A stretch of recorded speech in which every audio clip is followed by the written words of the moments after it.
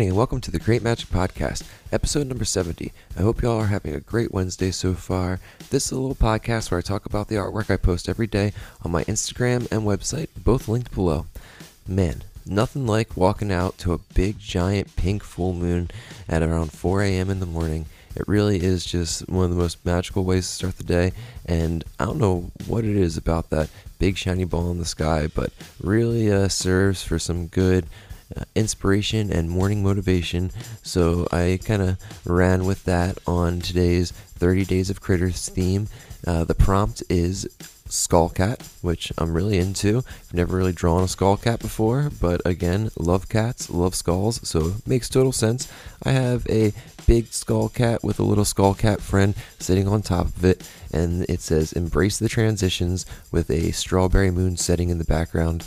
I really love the transitional or liminal times a day, especially the early morning 4 a.m. to 5:36 or so, and the sun is rising super early right now, and it's really cool to just get up when it's pitch dark with just the beautiful moon and walk out, and I don't know, half hour, an hour later, you get the sun coming up and all the pretty pinks and purples. It really makes for a colorful start to the day, and I would like to embrace those transitional points to really try and use those for the creative work, or use those times to do the creative work, I meant to say.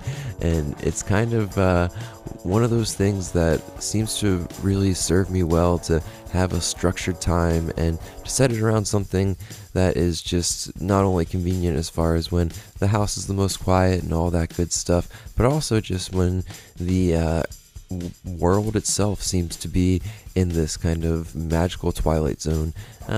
Don't know if any of that really makes sense, but it seems to be something that's consistent through many creatives, and when I hear them talk about their process, there's something to this time of day that really works. And I used to think I had to stay up late to get to this point, but realizing that you can still go to bed early, get some good sleep, and wake up and utilize that same time of the day has been a game changer these last couple years for me.